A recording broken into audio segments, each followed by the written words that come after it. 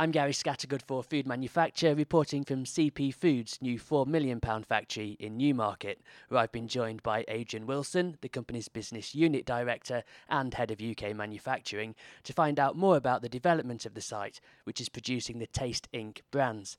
Adrian, good to speak to you. First of all, tell me why this new factory was needed. Well, we have a present factory here that's doing a lot of own label products, but we didn't want to take the capacity away from that site. And if we're going to launch a brand, which we have done with the Taste Inc., we want to make sure that we're set up for the future.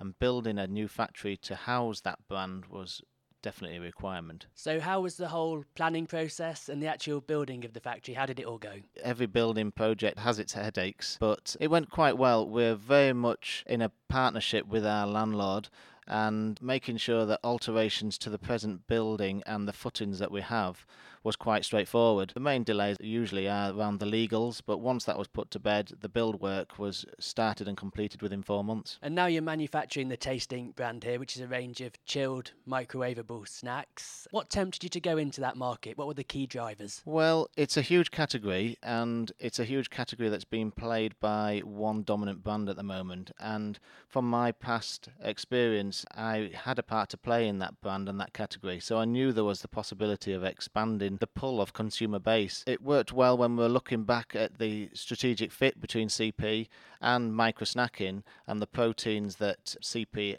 have and are available, and knew it was going to be a good fit. That's Adrian Wilson from CP Foods explaining why the company has moved into the micro snacking market. I'm Gary Scattergood for Food Manufacture.